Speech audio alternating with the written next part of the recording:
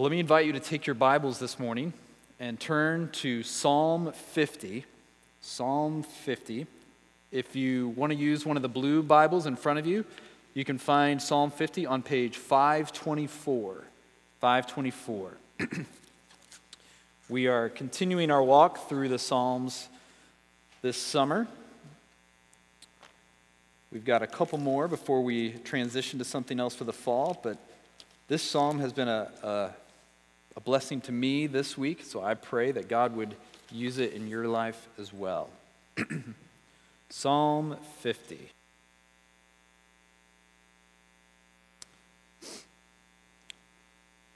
Hear the word of the Lord. The mighty one, God, the Lord, speaks and summons the earth from the rising of the sun to its setting.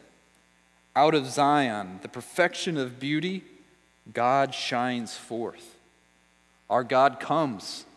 He does not keep silence. Before him is a devouring fire. Around him, a mighty tempest. He calls to the heavens above and to the earth, that he may judge his people. Gather to me my faithful ones, who made a covenant with me by sacrifice. The heavens declare his righteousness, for God himself is judge. Hear, O my people, and I will speak. O Israel, I will testify against you. I am God, your God. Not for your sacrifices do I rebuke you. Your burnt offerings are continually before me. I will not accept a bull from your house or goats from your folds. For every beast of the forest is mine, the cattle on 1,000 hills. I know all the birds of the hills, and all that moves in the field is mine. If I were hungry, I would not tell you, for the world and its fullness are mine. Do I eat the flesh of bulls, or drink the blood of goats? Offer to God a sacrifice of thanksgiving, and perform your vows to the Most High. And call upon me in the day of trouble. I will deliver you, and you shall glorify me. But to the wicked God says, what right have you to recite my statutes, or take my covenant on your lips? For you hate discipline, and you cast my words behind you. If you see a thief, you're pleased with him, and you keep company with adulterers. You give your mouth free rein for evil, and your tongue frames deceit. You sit and speak against your brother. You slander your own mother's son. These things you have done, and I have been silent. You thought that I was one like yourself. But now I rebuke you and lay the charge before you.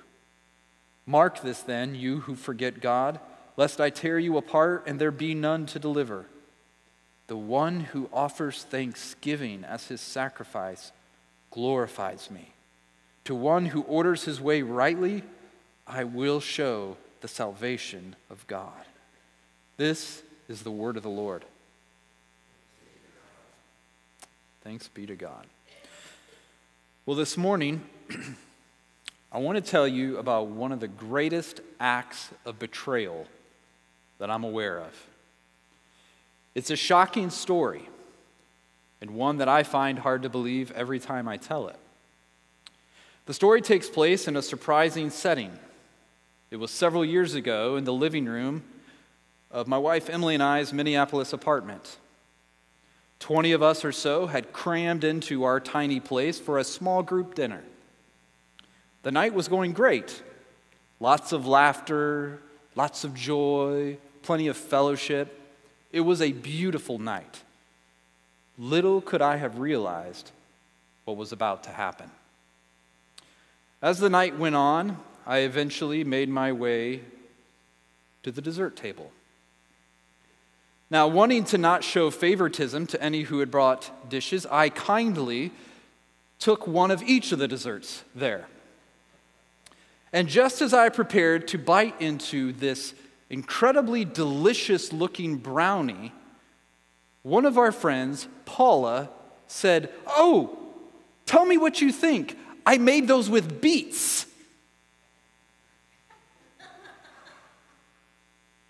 I know. It's appalling. It's wrong. And as you can imagine in the moment, I was upset. I was flummoxed and perplexed and vexed and every other word in that family. In fact, I was so upset I could still hear her voice. I made them with beets. Beets. Beets. But don't worry, I made sure she knew how inappropriate and dishonest it was to have this vegetable pretending to be a brownie. This wasn't a real brownie. I felt betrayed and lied to. After all, there's nothing worse, is there, than something that looks real but is actually fake. As the TV character Ron Swanson has said, there's only one thing I hate more than lying: skim milk, which is really just milk, really just water lying about being milk. Now, I'm being a bit ridiculous about the brownie. I just wanted to get you in here, but I think you get the point. The truth is, we do all hate things that are fake, but people try to pass them off as real. It's why our culture loves words like real, genuine, authentic, right? Those are esteemed words. If you could put that in front of anything, whether it's a product, a relationship, a collector's item, if you could say that it's genuine, it's authentic, it's real, that automatically people are like, oh, wow. But on the other hand, words like fake, phony, artificial, those are insulting. You just feel dirty saying them. We don't want knockoffs. We want the real deal, right? Well, it's no different with Christianity. If you've ever talked to people who don't go to church, particularly those who maybe did go to church and don't anymore, one of the most common reasons people give why they're not interested in the church is because they think the people in it aren't authentic. They think that they just go through the motions of religion, but it's not real to them. It's just a show. Or they say one thing, but then they do another. That old label of hypocrite. And when people tell me that they hate empty, fake worship, I sympathize with them. I say, me too. But what's even more important than what I think is, so does God. God hates worship that isn't real, that isn't genuine.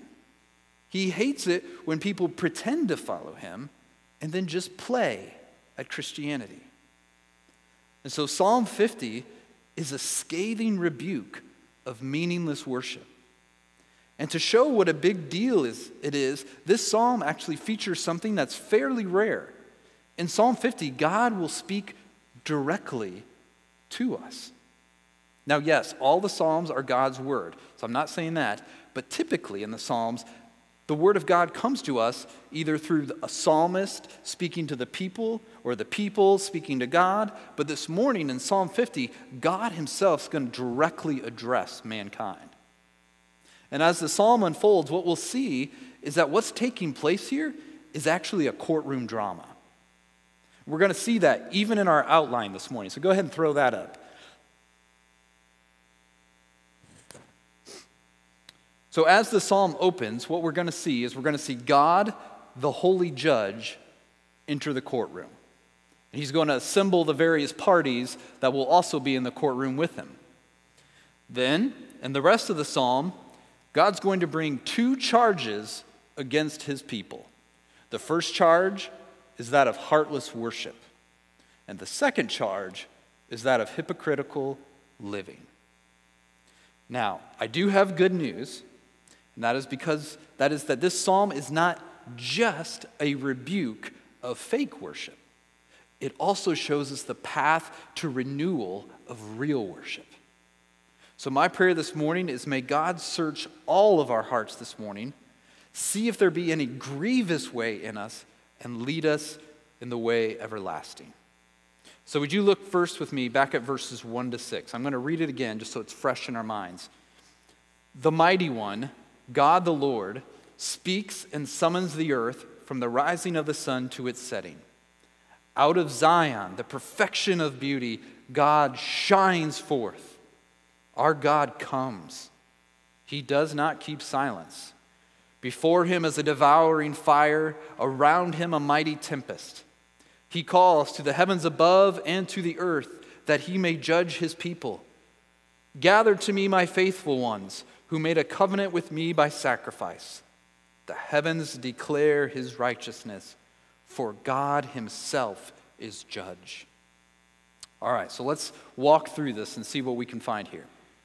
As the psalm begins, we meet the one who will be both the prosecutor who brings the charges and the judge who tries the case. And he's introduced to us in verse 1 by 3 rapid-fire identifiers. He's the mighty one, he's God, and he's the Lord, or Yahweh. And this piling up of titles here is meant to help us grasp the gravity of the situation and to realize just who it is we're dealing with. This is not the man upstairs. This is not the big guy. This is not a God to be trifled with. He is the mighty one, God, the Lord. There is none like him. He is majestic in holiness. And this holy God is doing something here. What's he doing? He's summoning the earth from the rising of the sun to the setting. In other words, he's summoning all the earth from the rising on one end to the setting on the other. He's summoning everybody everywhere. And what's he summoning them for? To be witnesses and participants in this court case. And summons is a really good translation here because we get that, right? When you get a summons to appear in court, it's not merely an invitation, really, is it? It's not like, thank you, but I'm busy that day. When you get a summons, the authority of the court and of the judge has said, you will be here that day. And that's what's happening here. God summons the whole earth to come to this trial. And as the judge makes his way into the courtroom, you can almost hear the heavenly angels saying, all rise. And as he makes his way in, look how he's described. Out of Zion, the perfection of beauty, God shines forth. Our God comes. He does not keep silence. Before him is a devouring fire. Around him a mighty tempest. Now this language that's used here, this is language that's often used in what's called a theophany, which is just a fancy word for the times when God appears to man. And the things listed here are all things that are meant to testify to the display of his glory. Listen to it. It says, out of the perfection of beauty, he shines forth. So he's shining. What does that tell me? He's light. His presence is brilliant and blinding light, the kind of light from which nothing is hidden. All sin is uncovered by the radiance of this God's shining. Not only that, he is a devouring or consuming fire, the kind of fire that purifies and burns away any impurities in its path. In other words, the presence of this Holy One both uncovers sin and purifies sinners. And as this holy judge comes, he says he's not going to be silent. If you drop your eyes down to verse 21, we'll see later that when people have committed the offenses God charges them with, in the past, he has been silent. But no longer. Now he's coming, and he's got something to say. Then we see that he calls all heaven and earth to serve as witnesses in this case. So we've got a prosecutor, we've got a judge, we've got witnesses, so we're left with, well, who's on trial? God's own people are the defendants. Look who he's going to judge at the end of verse 4. It says that he may judge his people. In verse 5, he calls for his faithful ones. That's often translated his saints. He calls for them to be gathered, those who are in covenant with him through sacrifice. We got to keep in mind, these aren't unbelievers out there in the world. These are God's people. Judgment is going to begin at God's house. Then the last part of this first section, we get a guarantee that this trial that's about to take place, it will be just. Why do we know it will be just? Because the heavens declare the righteousness of this judge. Well, who is the judge? God, the holy and righteous one himself, is going to judge this trial. And this holy judge has two charges to bring against his people. As I said, his first charge in verses 7 to 15 is heartless worship. Heartless worship. So drop down to verse 7 with me. This is God the judge speaking to his people. He says, "Hear, O my people, and I will speak. O Israel, I will testify against you. I am God, your God. Not for your sacrifices do I rebuke you. Your burnt offerings are continually before me. I will not accept a bull from your house or goats from your folds, for every beast of the forest is mine, the cattle on 1,000 hills. I know all the birds of the hills, and all that moves in the field is mine. If I were hungry, I would not tell you, for the world and its fullness are mine. Do I eat the flesh of bulls or drink the blood of goats? Offer to God a sacrifice of thanksgiving and perform your vows to the Most High, and call upon me in the day of trouble. I will deliver you, and you shall glorify me." All right, so let's walk through this. So in verse 7, this holy God commands his people's attention. He says, "Listen up, my people. I have something against you, and you need to hear this." And to make sure they're paying attention, notice that he reminds them who's speaking. He says, "I am God, your God." In other words, they have a double responsibility to listen, because he's God, which that's enough, but he's also their God. It's like when a dad says to his child, he says, "Now listen, I am your father. You need..." Why does he say that? Like, they know that. The point is that precisely because of this relationship, they should listen all the more closely. That's what God's saying here. Because of my relationship to you, that doesn't get you off the hook. It means you need to listen up.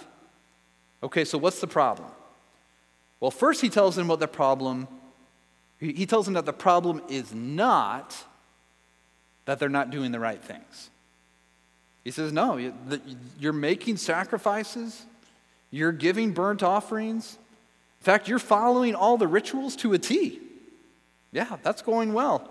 They're using the right animals. They're wearing the right clothes when they do it. They've got all the right people involved. They're checking all the religious boxes, and they're crossing off everything on their godly to-do lists. Everything is looking good. Somebody who shows up to one of their services, they're like, "Yeah, this is a healthy situation." So what's the problem? The problem is that they're doing all the right things, but for all the wrong reasons. They completely misunderstand the sacrifices.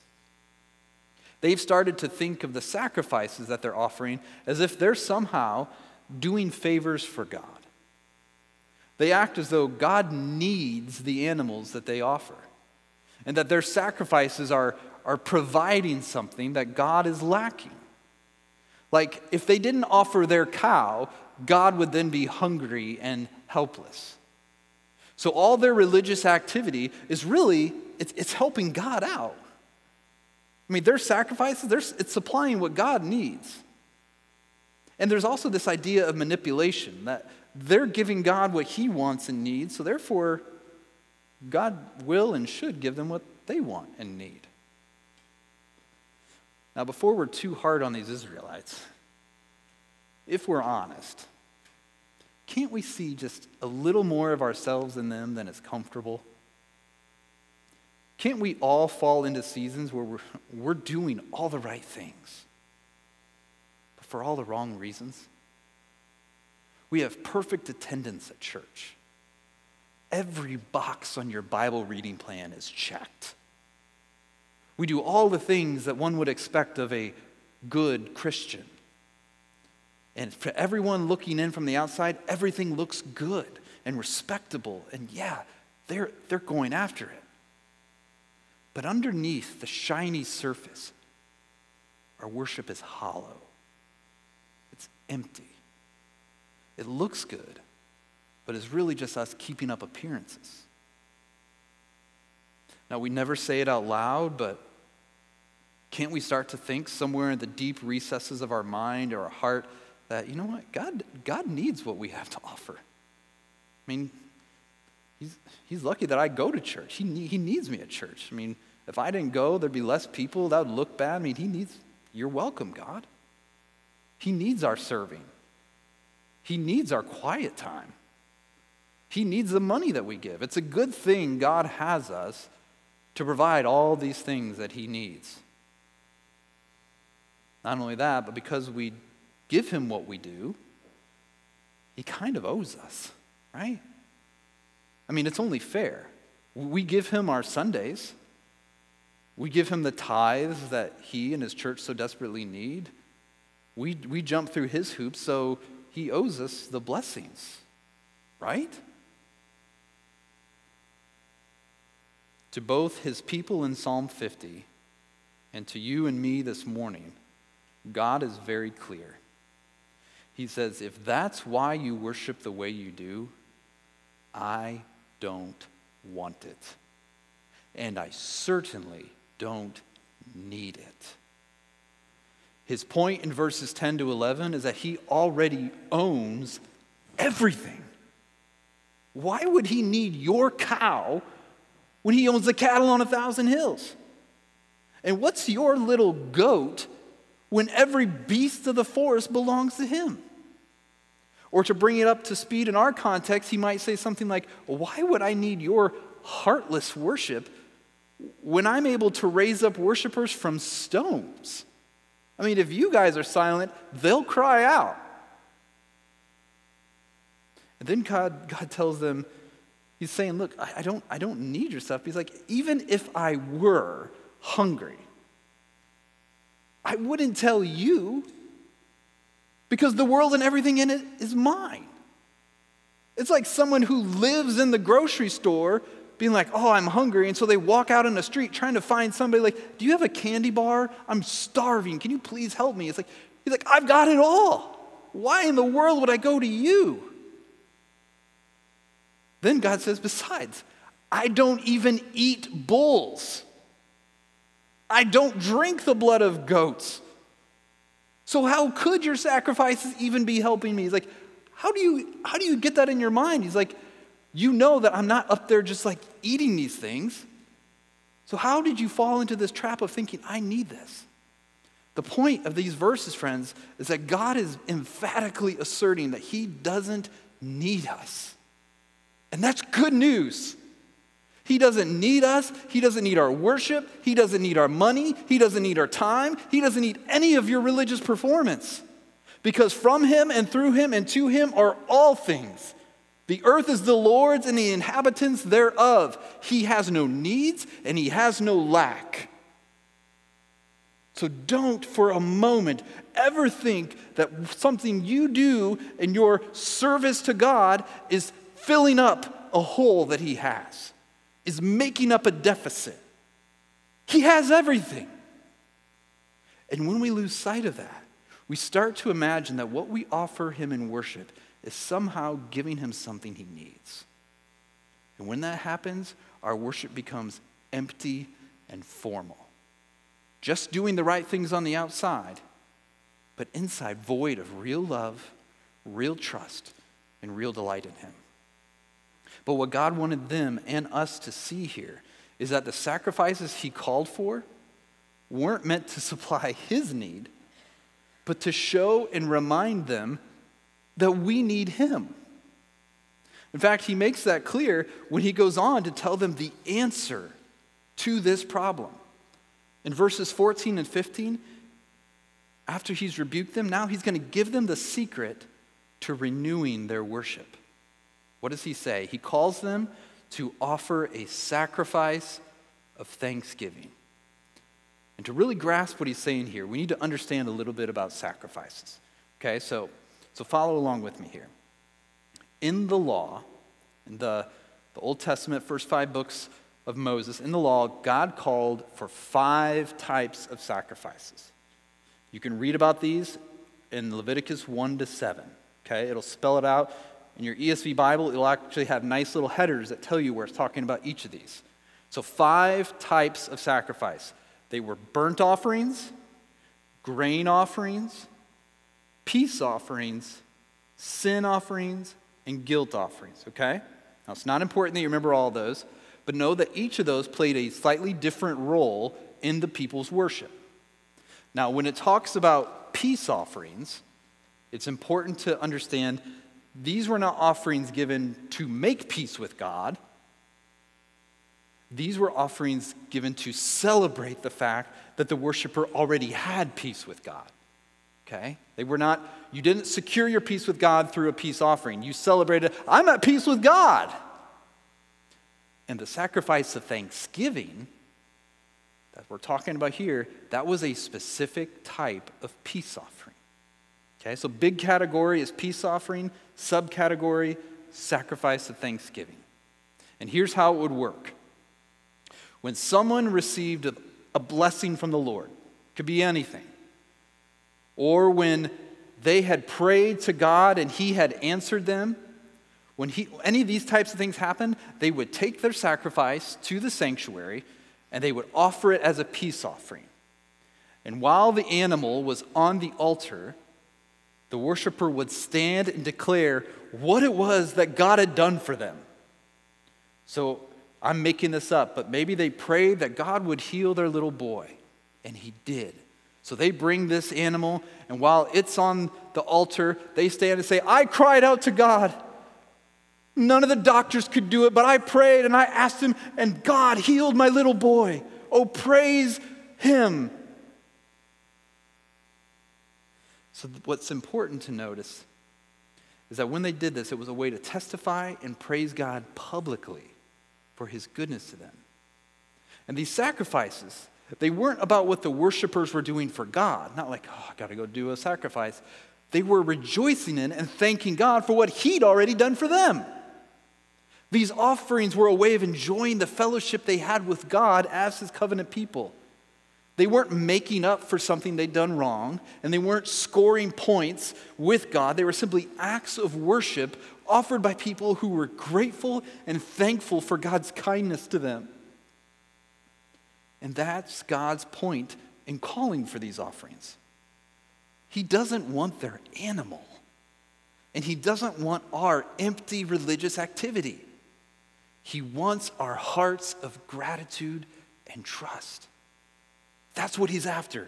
He says, I don't need your animals, but what I want is your heart. And this is further spelled out when he calls them in verse 14 to also pay their vows to the Most High. Now, what are these vows? Like, that's unfamiliar language to us, the way we worship. Well, if you look through the Psalms, at many of the lament types of psalm, when people are in desperate situations, when they call out to God to help them, they often include a promise to praise him if he rescues them from their plight. So you can picture Jonah as a good example. When he's in there, he at the end of it, he talks about paying these kind of vows and making a sacrifice of thanksgiving. God, if you'll get me out of this, if you will deliver me, I will go and I will praise you. So they're saying, God, if you help me, I vow that I'll praise you with sacrifices of thanksgiving. If you answer my prayer, I'll rejoice and worship you publicly for your saving goodness to me. I will tell everybody, this is what the Lord has done for me. And this wasn't manipulative bargaining. You got to understand that. I think we're tempted to hear, this is a tit for tat. You do this, I'll do that. This was admitting that praise is not something we give to God to meet his needs. Instead, they were acknowledging praise is what God is due because he already met their needs. Their worship would be in response to his saving work. These vows were them showing their faith in this ongoing cycle of prayer, praise, prayer, praise, prayer, praise. In fact, that cycle is spelled out for us in verse 15 by God himself. What does God tell them to do? He says, call upon me in the day of trouble. I will deliver you, and you shall glorify me. You hear it? You pray when you're in need. I'll deliver. You praise me. Prayer, deliverance, praise. Prayer, deliverance, praise. And how would they glorify him after his deliverance? By publicly praising him through a sacrifice of thanksgiving. You see how this is all working together? Do you see the key to renewing our worship when it starts to get heartless and hollow? What to do when we just check all the right boxes but for all the wrong reasons? The key is understanding that in worship we come to God as the needy ones. We come not to give but to get. There used to be, I don't hear it as much now, but there used to be this myth, this lie out there that people say things like, you should come to church to give, not to get. No! You come desperate. You come broken. You come weary.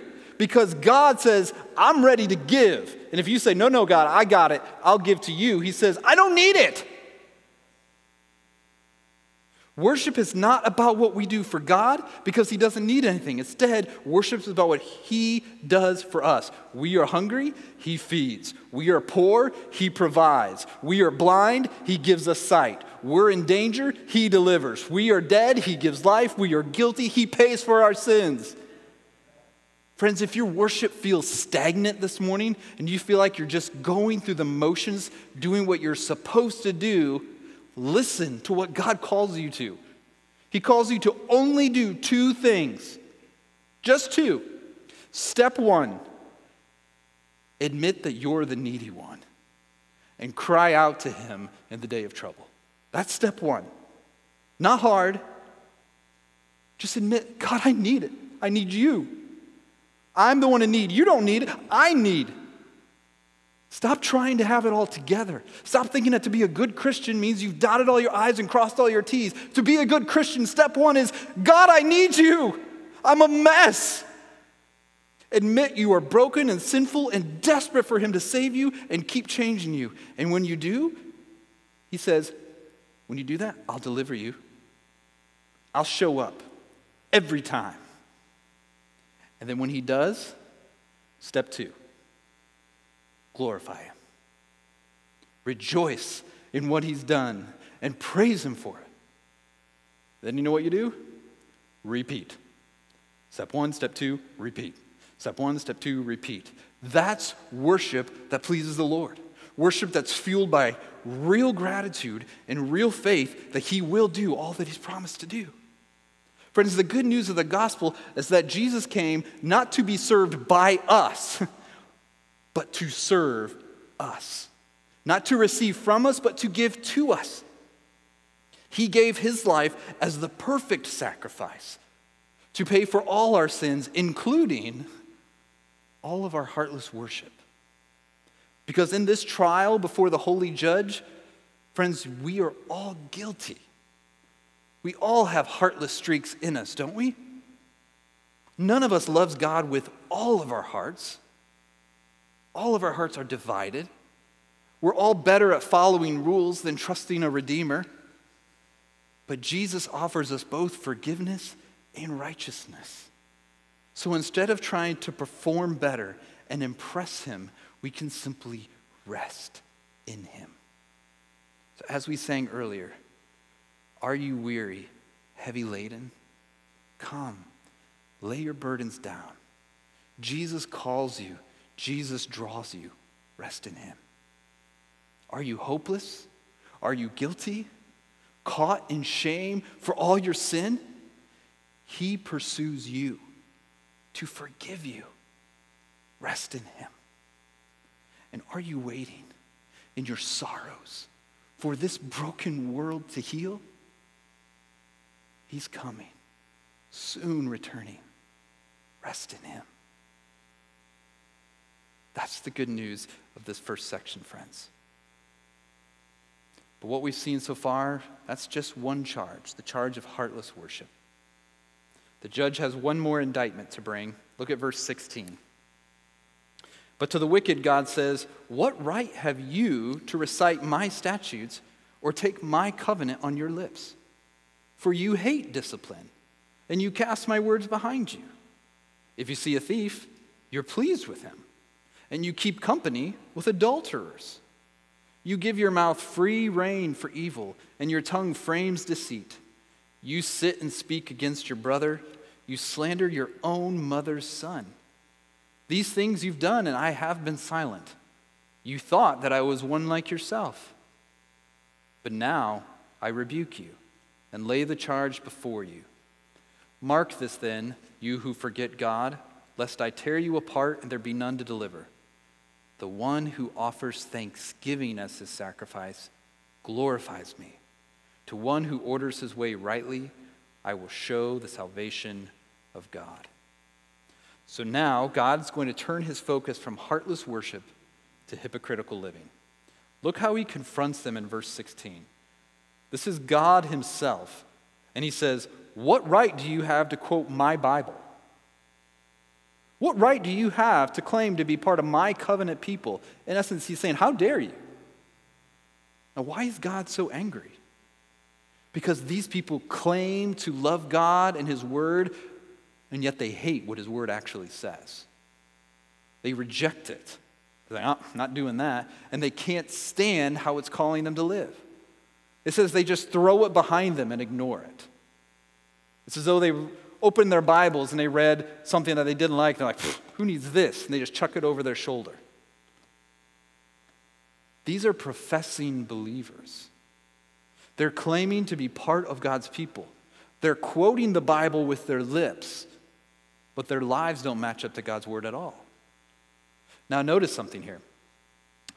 In our psalm, God is bringing two charges against his people, right? The first one we looked at corresponded to what's called the first table of the law. The commands and the 10 Commandments focused on God. Now in the second charge, his accusation corresponds to the second table of the law. The commands focused on neighbor. The whole law, remember, can be summed up as love the Lord your God with all your heart and love your neighbor as yourself. So God already showed them that, hey, you're not doing the first. You're not loving me with all your heart. And now he's charging them with not doing the second, with not loving their neighbor. And to demonstrate this, he points out 3 specific commandments they're breaking. These weren't necessarily the only ones, but he says, I'll give you some evidence. First, in verse 18, he says, if you see a thief, you're pleased with him. I think the NIV captures it even more starkly. It says, if you see a thief, you join with him. The idea here is that they may not have initiated the stealing that was going on, whatever that looked like. They may not have been the instigators, but when they see it, become aware of it, they got no problem participating in it. Hey, if I can get something out of this, if there's some free stuff to be had, rather than renouncing the thief, saying, no, that's wrong, they approved of what he was doing and they joined in. Probably in a way that they could rationalize, say like, well, I'm not the one that started this. If I benefit, I don't know, it's not a big deal. That's the first way. Second, still in verse 18, God says, you keep company with adulterers. Again, they're not necessarily committing adultery themselves, but they are associating with those who do. They spend their time with them. They show that they're comfortable with their sin. It's like, it's not a big deal. It doesn't bother me. Like, I know you're sleeping with somebody who's not your wife, but who doesn't, right? It's fine. It's not a big deal. And then third, in verse 19, they use their mouths to lie and tear others down. They give their mouths free rein for evil. They just say whatever they want. No filters, no restraint. And it doesn't even have to be true. Did you see that? Their tongue frames deceit. That word frame here is actually the word weave. The picture is that in their words, they're weaving a web of lies and partial truths. And what's even worse is that all this destructive speech, this web of lies and half-truths, is directed against their own brothers. Instead of loving their brothers, they're tearing them down and trying to destroy them with their words. Remember, the ones doing this are all those who claim to be God's people. These are not those people out there that we're so quick to throw stones at. In our day, these would be church-going, Bible-quoting, professing Christians. And yet, despite what they said, their lives were completely out of sync with God's word. They were, in fact, hypocrites. They were pretending to be one thing, but they were really another. Their worship wasn't genuine. It was just a mask they put on to cover up their real selves. And in verse 21, God, the holy judge, says, "These things you've done, and I have been silent." And because he'd been silent, they've convinced themselves that God is just like us. I mean, sin doesn't bother us, and since God hasn't done anything, it must not bother him either. I mean, we don't care, he don't care. It's all good. Sin must not be a big deal. He's easy going about it just like us. We let it slide, he'll let it slide. They've convinced themselves that God isn't angry about their sin since he hasn't confronted them in this way yet. But in thinking that way, they make a grave mistake because God is not like us. He is holy. Habakkuk 1 says, "He is of purer eyes than to see evil and cannot look at wrong." But because he hadn't confronted them, the people mistake God's patience for his permission. But he will remain silent no longer. Now he rebukes them and he lays the charge before them. And in the same way, he lays the charge before all of us. Because we're all hypocrites to some degree. Even as followers of Jesus, we claim that the Bible is our authority. And yet we're often better at quoting it than we are at obeying it. We can say the right things with our lips, but then fail to show them with our lives. And if you're here and that cuts close to home, you're in good company, because that's all of us. But guess what? The gospel is good news for hypocrites like us. Because Jesus not only preached righteousness, he practiced righteousness. He perfectly loved God and loved his neighbor. And by faith in him, his perfect record of genuine worship is counted as ours now. Not only that, when he went to the cross, Jesus paid for all our hypocrisy. He died for every time that you and I are hearers of the word, but not doers. He paid the price for every time that we know what is right and do not do it. He purchased our forgiveness for all the times and ways the conduct of our lives does not match up with the confession of our faith. So what would God say to hypocrites like us, like you and me, so that our worship might be renewed? Because I don't want to stay there. I hate when I see that in me. So God, what can I do? What would God say? The same thing he said to heartless worshipers. The one who offers thanksgiving as his sacrifice glorifies me. To one who orders his way rightly, I will show the salvation of God. In other words, the remedy to heartless, formal worship and the remedy to hypocritical, fake worship is the same. Real, genuine praise of God because of how he's heard our prayers of need and delivered us. Friends, the way to short circuit both hypocrisy and heartlessness is to admit our desperate need for God, trust him to provide the help we need, and then thank and praise him for his goodness to us when he shows up yet again. That's God's ordained means. He says, you're struggling in your worship, you find it's empty and hollow, I know what'll fix you.